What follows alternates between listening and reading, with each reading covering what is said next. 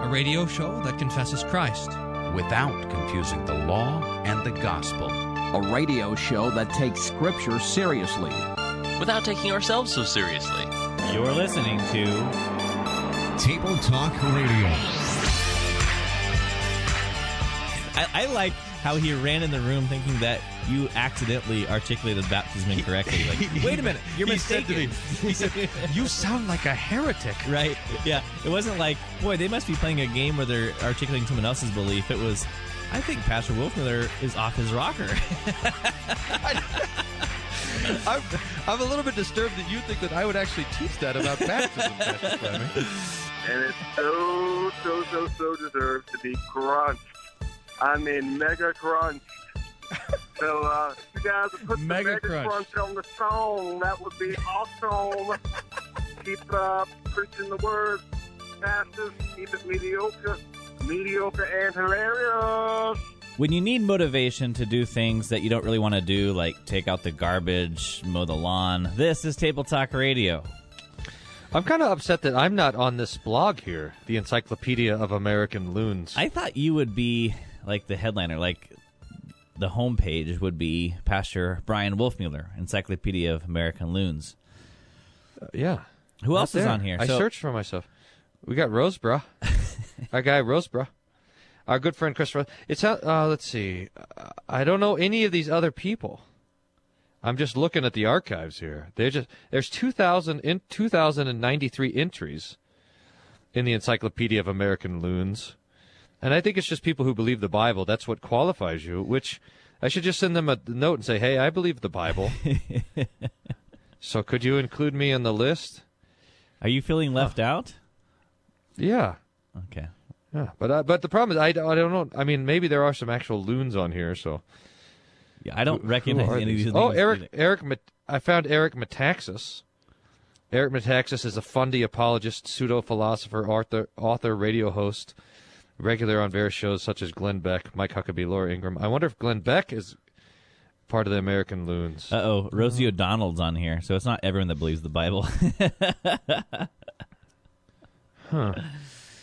How do you know all these people? Yeah, I don't know. I wonder. I mean, how do you just go around? You got to have a really low standard of lunacy. I mean, when you have over 3,000, I don't know. But we'll be talking about that later in the show, in addition to some buzzwords, some praise songs, some church signs, some... Boy, a lot of lunacy in this show. Look at this. It's alphabetical, so they didn't... It's all the M's, L's. Maybe they just haven't got to W yet. Ah, that's what it is. You're coming. Good. Yeah. What? I wonder... let's see here.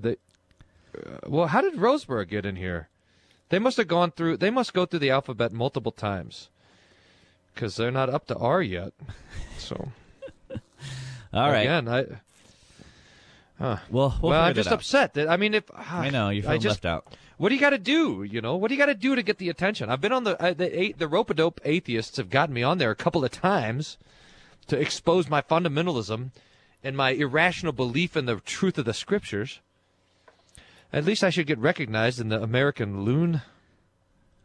Here. It's interesting that I think a Lutheran would separate himself from the fundamentalists, but in the eyes of the atheists, then we are right in there with all the fundamentals. Can you explain that?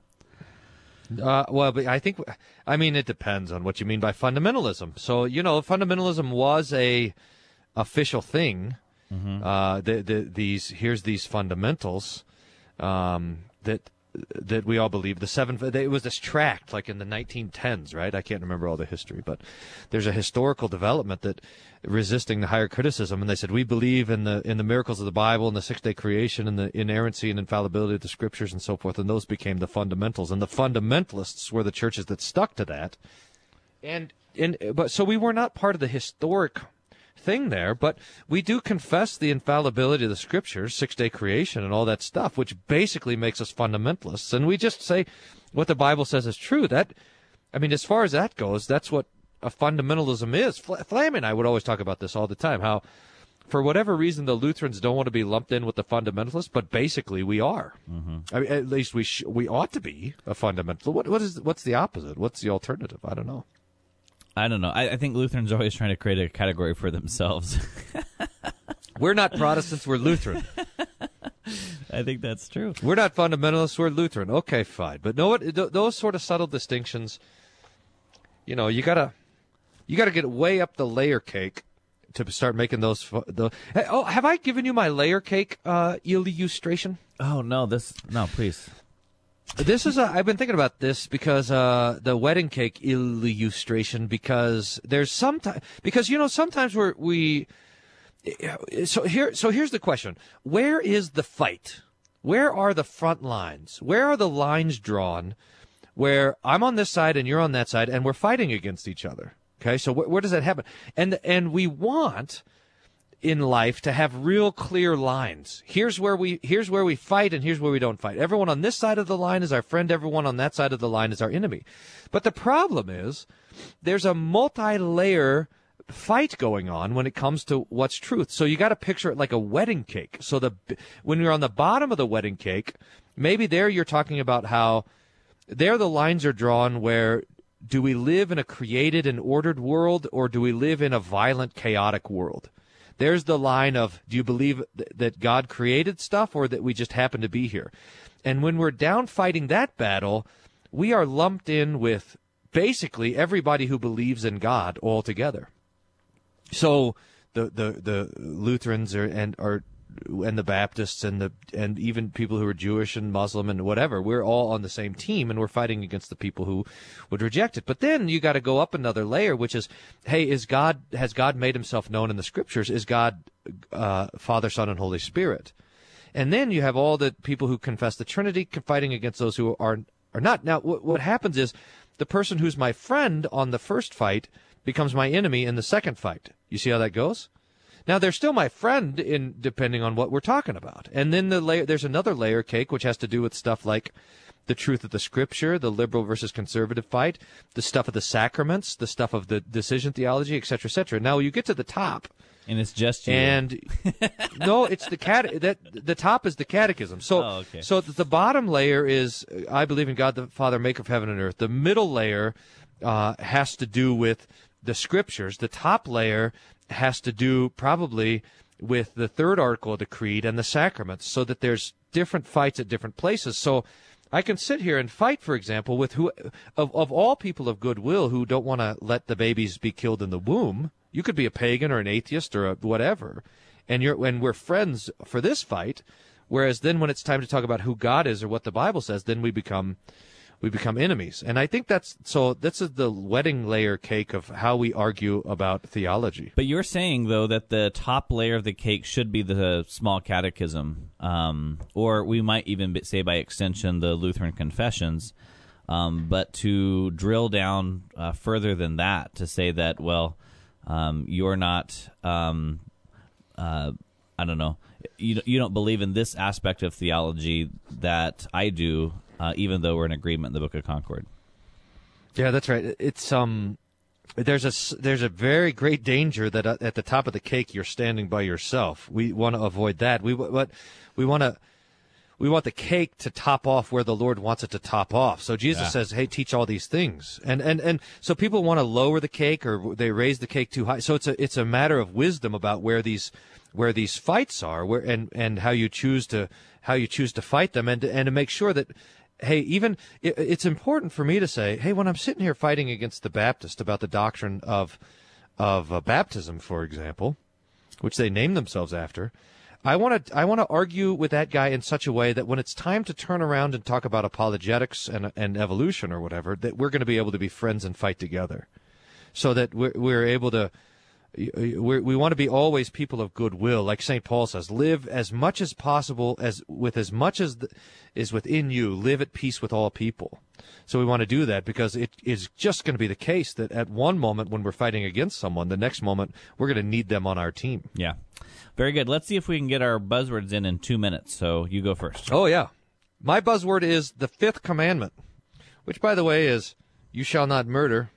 You know, sometimes when we're teaching catechism, you're like, fifth commandment means you shouldn't murder, but, you know, you guys know not to murder, but probably we should emphasize it nowadays. Seems like everybody wants to be a murderer. Bombing and shooting, and it's violent. Man, times of Habakkuk we live in. My theological buzzword phrase letters for you are Cairo. Now, Cairo is in reference to a symbol that you might see.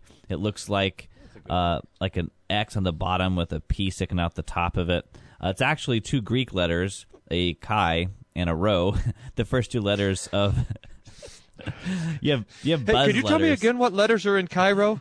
Okay, so the first one is a chi, but then the second one comes along. It's a rho. Anyway, the rho's Those are the right letters on in top of the Cairo? chi, and it's the first two letters of Christos, which is Christ in Greek. So you might see this like on your baptismal font at church, or maybe on your pastor's stole, or what have you. And it's a symbol that reminds us of Christ. So the Cairo is your buzzword. Cool. All right. Well, we successfully did our buzzwords in 2 minutes. When we get back from this break, we're going to be reading an email from one of our listeners sent to questions@tabletalkradio.org. It's a church sign, and then we also have a question regarding mixing liturgy and praise songs, talking about concupiscence today, and then the moment you've all been waiting for, the praise song cruncher. That's the lineup for We're gonna do Table that Talk again? Radio. Okay. Yeah, we have to figure out how that works. If you have anything that you want to you want to tell us about, you can send us an email. Questions@tabletalkradio.org. You can also call us and leave a message, 1-800-385-SOLA. 1-800-385-7652. We'll be right back. More Table Talk Radio after this break, and Pastor Wolfman is going to do some crunching. Stay tuned for that.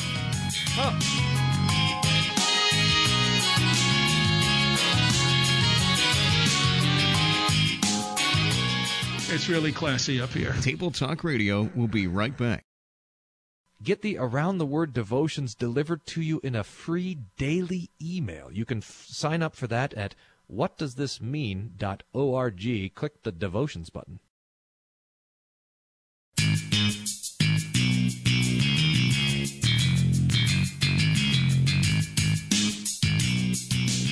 Hey, welcome back. Table Talk Radio. All right, here's a church sign for you, Pastor Wolfner. It comes from Laura in Texas. It says spotted. Texas, Australia? Maybe. She didn't specify. We'll just assume that it's... You know how it's amazing how all these people in what is it? Not From? Oh, yeah. This little town in the outback of Australia called Not From. All of our listeners live there. It's amazing. Anyway... Not from Australia. Home but this of the person's place from where Texas. jokes never get old. Bastrop, Texas, Australia. Yeah. Here's the church sign. It says, "Forbidden fruit creates many jams." And Laura has a category suggestion. She suggested it's for those times when the pastor can't decide between being punny and being guilt trippy. Why choose one when you could do both? And she says, "Thanks for Preaching the law. Thanks for the Guilt consistent trippiness. mediocrity." Thanks for writing in, Laura in Texas. Wow. All right. No one's really called us consistent since 1985. When was this sent, I wonder? Somewhere around April. There. Huh. We're not that consistent, actually. That's one of the problems. Well, You know I the don't think that Well, she you was got- saying that we were consistent, just that we were consistently mediocre. Mediocre, constantly. How does our Rush Limbaugh say it? Constantly surpassing all audience expectations, and that's not us. We're constantly barely meeting all audience expectations.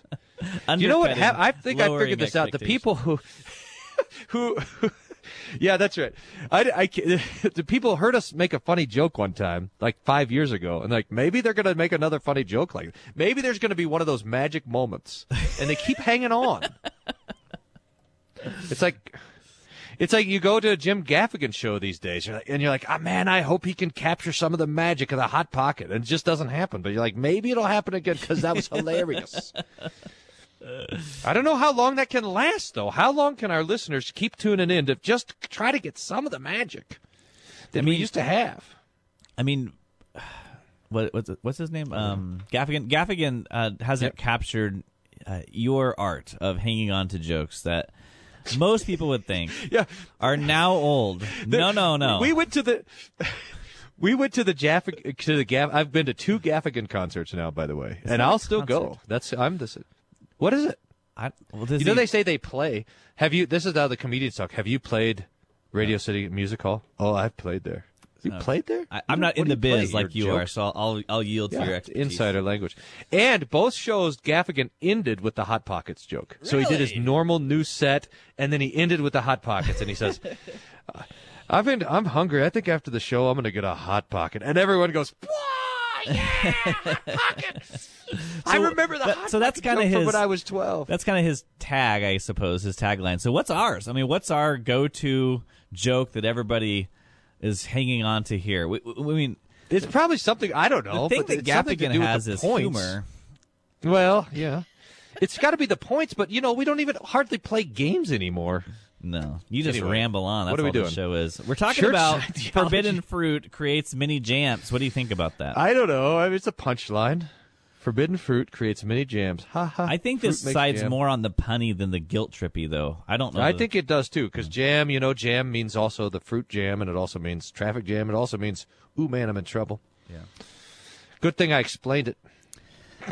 Yes, thank you very much. All right, now we go on to an email. This card is archived. Boom, I saw you do that just instantly. Now I know the conversation is time to move on. Okay. I'm glad you're getting subtle hints, but they're not so subtle when you have to talk about it on the air. All right, why don't you take this one? I think Will's probably from Australia somewhere. Will from Australia. Dear Table Talk Radio, thanks for doing this unique program. That's like when someone says, you guys are special. I know. It's like. What do you think of my new coat? Radio it's warm looking. That's unique. I've only recently begun listening to Table Talk Radio. I've particularly enjoyed the Praise Song Cruncher. What? Oh, Will. Stay tuned. Recently, I have voiced skepticism of the praise and worship among many of my family members who enjoy the worship style. It's always dismiss my criticisms and tell me that they have nothing against the liturgy and wish that in contemporary worship services, praise songs would be used to replace the hymns while still using the liturgy for the order of worship. The people who say this are basically charismatic Lutherans. Mixing praise songs and the liturgy seems to be a strange theological concoction, like mixing charismatic and Lutheran. I added that part. But it also seems like this might be a good compromise on worship. What are your thoughts on mixing the liturgy and the praise songs? Secondly, in many episodes you mentioned your friend Chris Rosebrough. So I looked him up and I found this article about him, AmericanLoons.blogspot.com. What do you think of this? Sincerely, Will from Australia. Well, I think the American Loons. This is a blog of people who believing that marriage is a man and a woman, saying that the ordination is limited to men. Just basically believe in the Bible kind of stuff is what he gets criticized for there. So right. I wouldn't give this website much stock, especially since I'm not on it. That's if I. I'm kind of jealous. How Rose Brock gets on all these man. I'm sure the curator of the blog is willing to take submissions if you want to just submit your own name. Yeah, if anybody wants to say, just I believe put the Bible Table Talk also, Radio over there. If you want to add me to your list. Yeah, that actually would be pretty balloon. funny if you got like a flood of about 1,000 emails saying, "Hey, I believe the Bible too. Why aren't I on your website?" I'm going to send him that letter right now. Okay, do it. Now, I think, though, to Will's primary question concerning mixing liturgy and praise songs, I think this is why you actually created the Praise Song Crunch in the first place, because it was putting forward that, the theology of the song can be consistently the same. It's just that the style changes. And since the Bible doesn't address style, then whether we sing hymns or whether we sing praise songs, it should be something that is theologically neutral, and they're just two forms of delivering the same thing. But I think what you discovered in this is that they're not actually delivering the same thing. Is that true? Yes. They could be. It's not of necessity. It's not by definition, but it is by sort of practical analysis. This is a really interesting thing. You could say, well, why don't we just put the praise songs in place of the hymns? And you could try to do it, but it doesn't fit. It's not. There's something about the integrity of the praise song that requires its own context. So that would actually be a good experiment to sort of see what's going on there, to send a note to the praise songer and say, hey, could you praise song during the liturgy instead of praise song during the praise song set? Why could we do this? Why couldn't we, etc.? And see what they say. And they might make their own argument against it. Is that the problem is the praise song is part of a bigger picture. It doesn't just sit there on its own. And the idea of being swept away by the emotions of the experience of singing the song is in part connected to the idea of you don't have the liturgy and the people chanting and the band sitting down or whatever during the middle of the show. It just doesn't.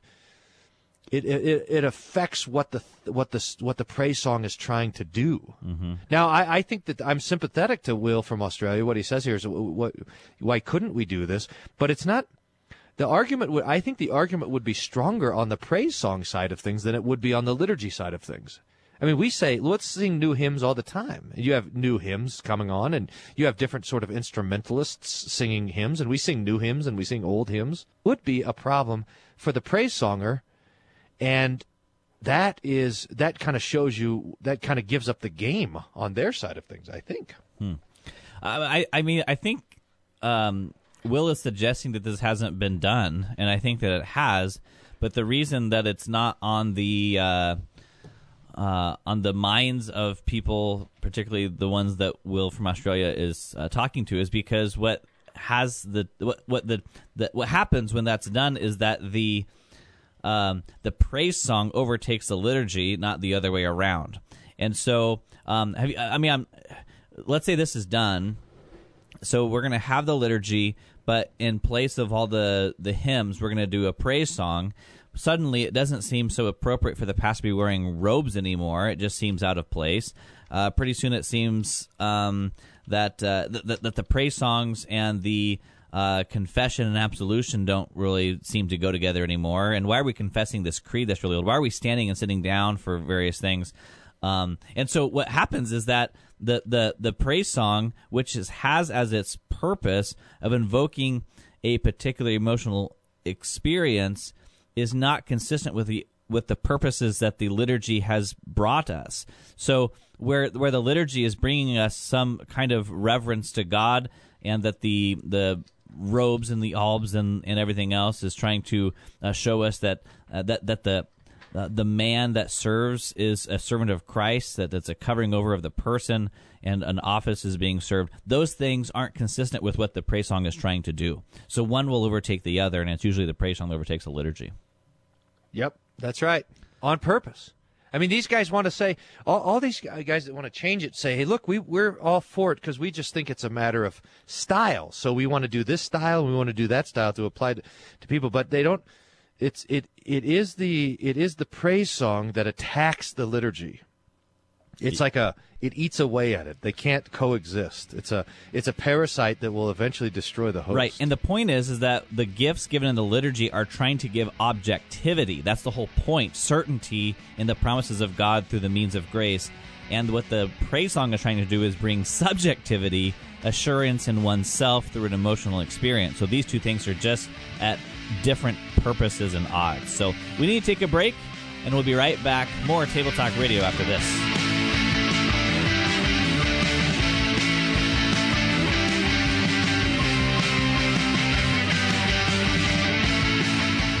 The Theological Game Show, Too Outrageous for Television.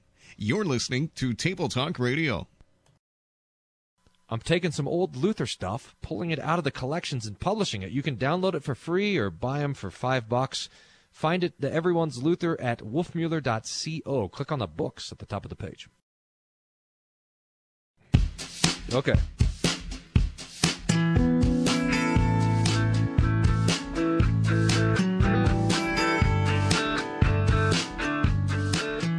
All right. Man, I know all this cool, no copyright music stuff. I got to send you some. Why? I know all about it from the YouTubes. Why would you need to send it to me? I don't understand. No reason. Just in case you'd know. Just so you know about it. I don't want you to be ignorant about the copyright music that doesn't put people to sleep. See what I did there? Oh, man. Anyway, that I would have put that on a church sign. That was so hilarious. All right, what are we doing now? All right, another letter. It says, "Oh, look at this! 20% off at Lulu. 28. It'll be outdated. I better put it on the Facebook. You know what I use on my browser? Huh? What? It's a ad blocker, and I think our connection is functioning as an ad blocker because right when you started going into that, we got cut off. So it's like really like an audio. 20% off on Lulu. Yeah. Oh, you snuck it by that time. Okay. All right. Lulu, 20% off. Wolfmeal.co. All right. Enter promo code 2018. Boom. Email from Debbie in Sterling Heights, Michigan writes, "Hi, pastors. Evan's buzzword on September 24th show was concupiscence. I was what just, year? I don't know, 2009 or something. Every year. Every September 24th, probably, you use that buzzword. Yep. I was just wondering what the difference is between concupiscence and temptation. If concupiscence is the desire to sin, and even if the sin is not committed, it's sinful that we thought it up. Then what about temptation? How can we be tempted and that temptation not be a sin? Jesus was tempted, yet was without sin. Just curious. Hope my question makes sense. It makes perfect sense, Debbie. And so, so I think she brings up the perfect point that Jesus himself, who is without sin, was tempted by the devil. So that temptation to sin came not from within, but from without. So the devil comes along and tempts Jesus, but because he is free from sin, he did not have the inclination to commit those sins, though he was tempted. When we are tempted, we are certainly tempted by the devil, of course, just as Jesus was. But what is different between Jesus and us is that we have a sinful nature, so that our desires, our inclinations are to commit the sin from within. And that is concupiscence. Pastor Wolfmuller, how would you explain that any better? What if we think about it like this? Like, remember how Jesus talks about the heart as the soil that the seed is planted in? Well, there's good soil and there's bad soil. And so after the fall, we have in our own conscience, in our own hearts, we have fertile ground for the devil to sow temptations. So we have a flesh that's inclined towards and has false desires for all sorts of things. And then the devil comes along and he plants temptation in that, so that, like you said, one is the kind of state of our own heart and the other is what the devil or the world want to add to it. And so this concupiscence is itself a sin already, the inclination to sin, the desire to sin, and the sinful desires that arise up out of it. Those are sinful indeed, but then temptation comes inside. Yes, so we can think about Adam and Eve in the garden. Before the fall, Adam and Eve were not inclined to sin, so they didn't just walk up to the tree and start eating it. So this is how it would be in the fall. If we were in the Garden of Eden and we were already in the fall, if that were the case, then God would come along and say, "You may have any tree of the garden, but the one in the middle of the garden you shall not eat of it." And upon hearing that, our sinful flesh would want to go right to that tree because we want that which is forbidden. That's what concupiscence is. But in the garden, before the fall, there was not concupiscence. And so it wasn't until the serpent came along that would convince Eve to sin, and then the fruit looks desirable for food. Do you see the difference? Yeah. Yeah. See, now, do you know that our friends, the Roman Catholics, say that Adam and Eve had concupiscence, but it wasn't sin? What? In the garden before the fall? What? Oh. That's what I think. You kidding me? You gotta be kidding. But I think there's a point, though, because if we understand concupiscence to be neutral, morally neutral, that it itself is not sin, then it makes us the controllers of whether we can avoid sin or not. So, in other words, if I have an inclination to sin, if I am tempted towards a particular sin, Okay, when it's my performance that answers a question whether I sin or not. So I don't know. I see an opportunity to take $50 off of the counter at the bank teller thing, and I in a moment think I can get away with that. But at last I did not steal it, so therefore I am righteous. But God doesn't just look at our hands and what we've done. He also looks at our heart and our desires. And the fact that we even wanted to steal, that looked good, that looked appetizing. Taking what is not mine was a desire that even entered my heart, is already sin. So we can, at the end of the day, not say, thanks be to God, I successfully overcame sin today. At the end of the day, even though we didn't take the cash, we repent and say, Lord, I'm sorry for even the desire to take what is not mine. That's concupiscence. And the Roman Catholic does not see concupiscence itself as a sin, only the moral action that took place thereafter. This is on the Examination of the Council of Trent, Volume 1, page 319, for those of you following along at home. Mm-hmm. Me. He says, it is therefore the opinion of Andrada, remember the Andrada, the bad guy who wrote the Council of Trent?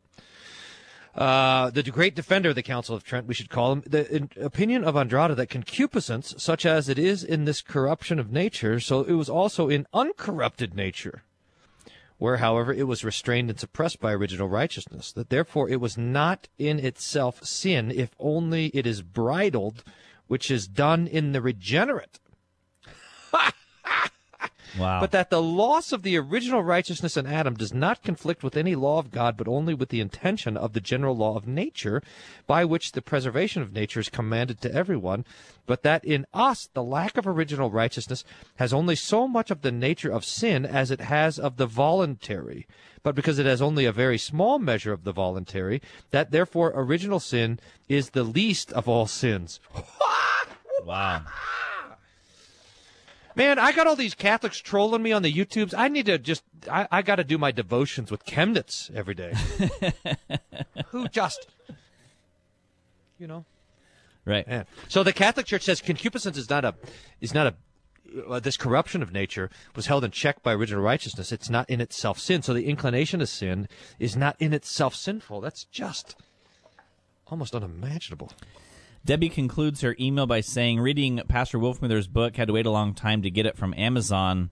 So far, awesome. Well, so far. Let's wait. Let's get a updated review when you finish the book. Once you get past Evan's endorsement, it goes down. Actually, I don't think my endorsement made it into the book. It was, my endorsement made it on the cutting room floor somewhere. Really? So, I don't really know. All right, so let's do some praise song crunching. I think first, Pastor Wolfman, if you would set up the praise song cruncher, what it is all about and what it's trying to do. Okay, so we noticed a couple of years back that the praise songs have taken a distinct mystical turn. Everything's focused inward and on the experience of the divine presence. We said, how do we? And so the thing was, we said, hey, I'm not sure we should sing the praise songs, and the people would say to us, well, where's the false doctrine? Show us the false doctrine. That was the threat that we got. So, and we started looking and we're like, wait a minute. There's no false doctrine in here because there's no doctrine at all. So then what do you do? What do you do with a thing that's got no doctrine? Well, how do you judge it? So we invented the praise song cruncher. We're on version 3 now, right? 2.5, I believe. To ferret out the mystical content. So we say, hey, is Jesus mentioned? Yes or no? That lets you know if it's a song to Jesus or not. Then we say, is there some law and gospel? No. Then we say, is it mystical in form, mystical in content? Is there law and gospel? And then is there any other false doctrine? And it's the mystical questions that's the money ball right there. That's where the rubber really hits the road. All right, so let's take a look at the first email we got from Dave in Las Vegas, where he asked us to praise this. Las Vegas, Australia? I think so. It says it's written by an LCMS What Lutheran. happens down under stays down under. So here's the song. It's called This Dust, and it's written by Kip Fox. We'll probably have a chance to listen to it on this side of the break, and then we'll have to come back for the crunch. So, This Dust by Kip Fox. Lord, have mercy on me.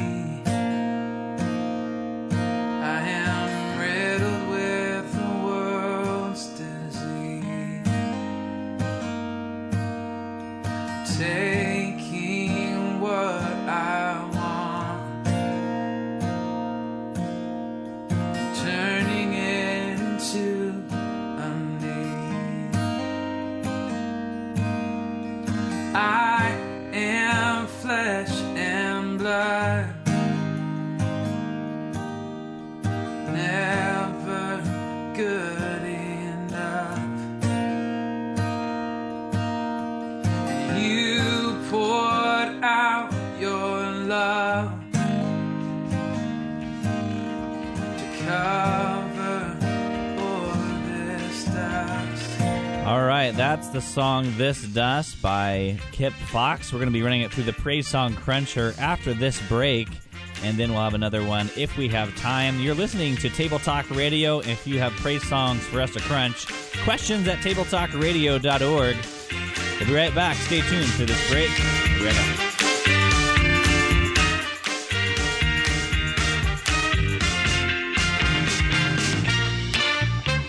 Table Talk Radio. The disaster continues. I save all the good stuff for grappling with the text, a little video Bible study that you could find at worldvieweverlasting.com.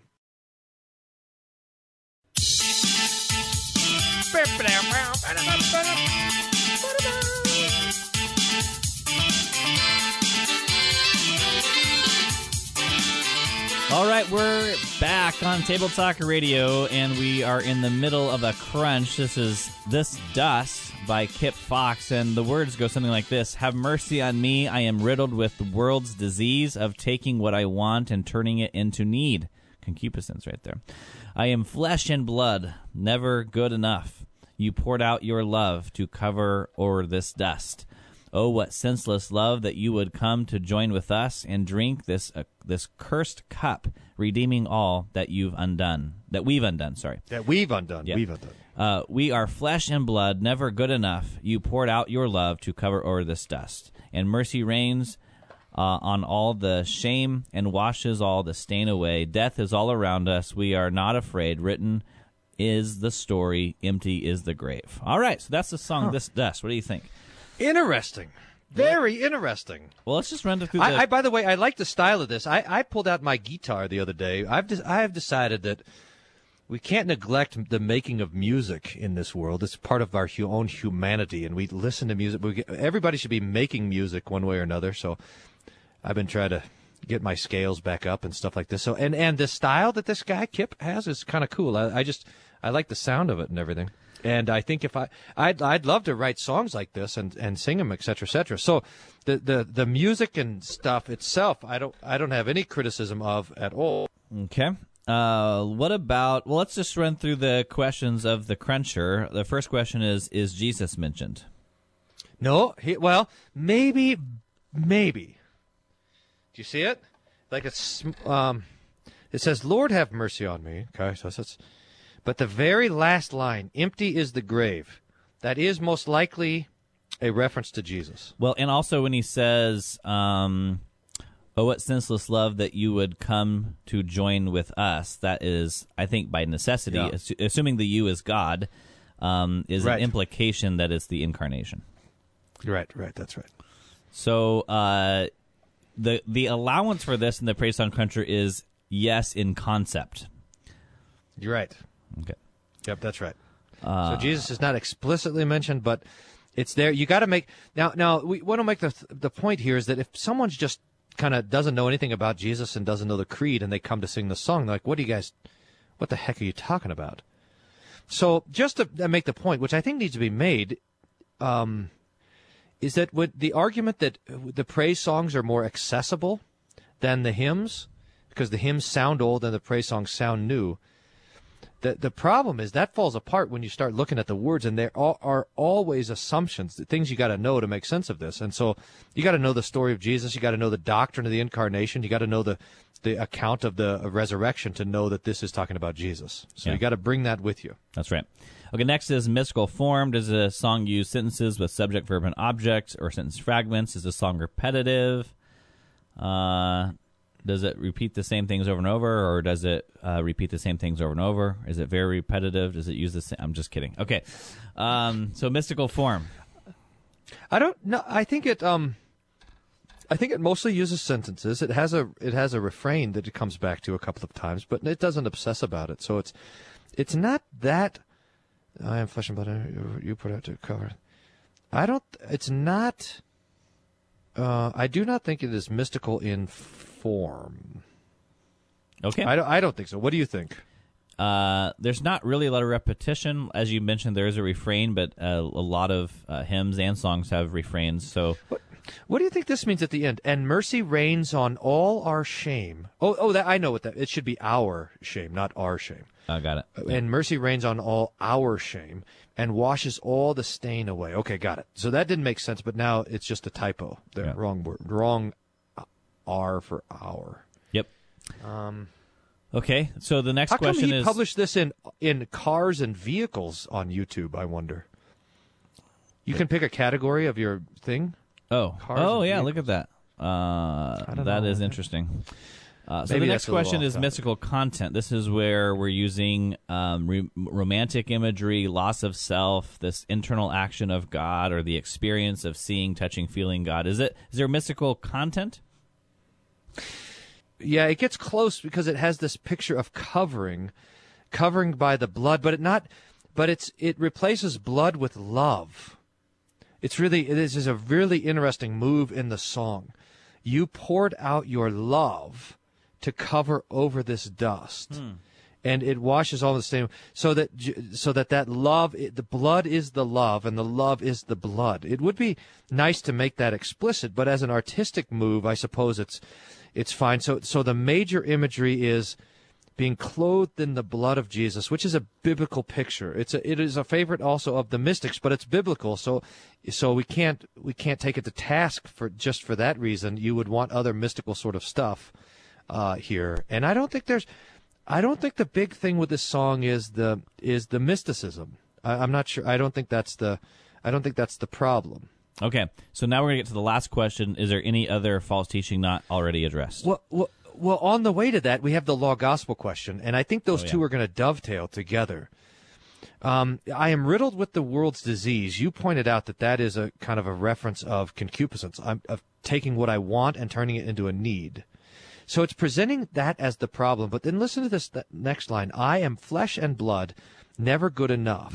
You poured out your love. So the I am flesh and blood there, and it's understood. If you were to say to the song, what is my problem?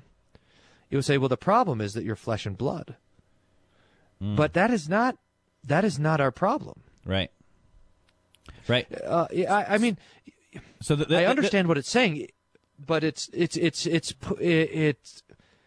okay, go ahead. Well, this was actually a controversy time of the Reformation, so that the Formula of Concord actually takes up this very discussion. So that the discussion was, is humanity depraved in sin? The answer is, of course, yes. But how do we understand humanity's relation to that sin?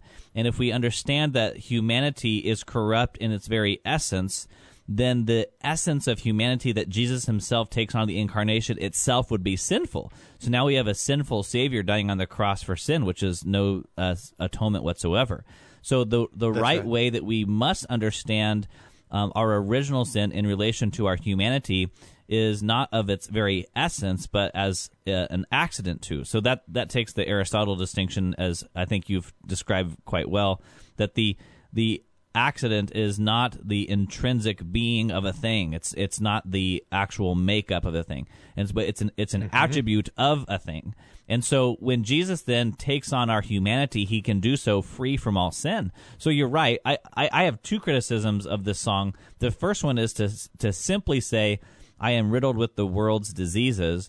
And so if we articulate sin merely as a disease and not as an act of transgression, then we're just the victims in all this. But Christ didn't die just because we were victims. He died because we were transgressors. We were active participants in sin. And then secondly, the point that you made, that it makes flesh and blood the problem, to which Jesus could have no answer then.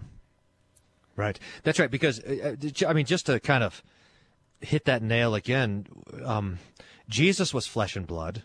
He was not a sinner. Adam and Eve were flesh and blood, and yet they were not in need of redemption before the fall.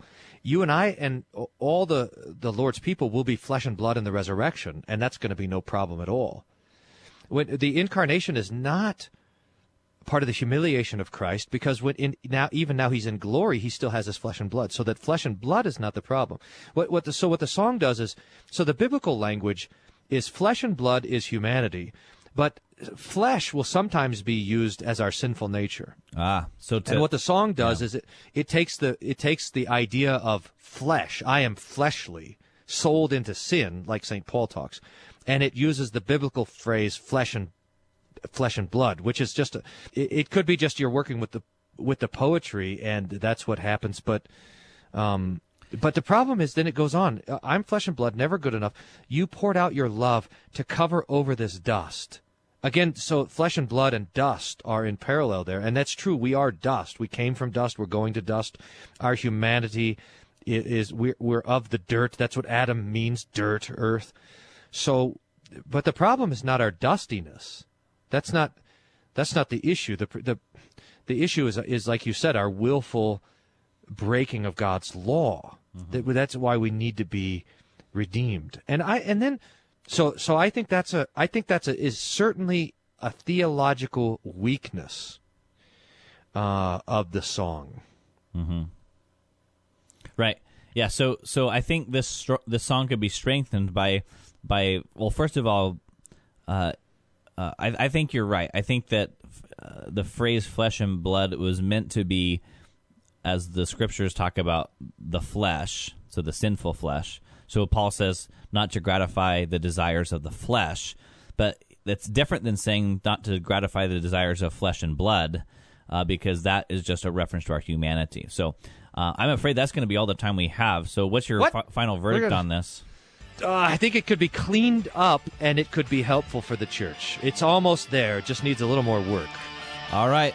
And thank you for listening to Table Talk Radio, where the points are like... Oh, I can't even think of anything. Thanks for listening to this edition of Table Talk Radio. Table Talk Radio is not for everyone. Please consult your pastor before listening to Table Talk Radio.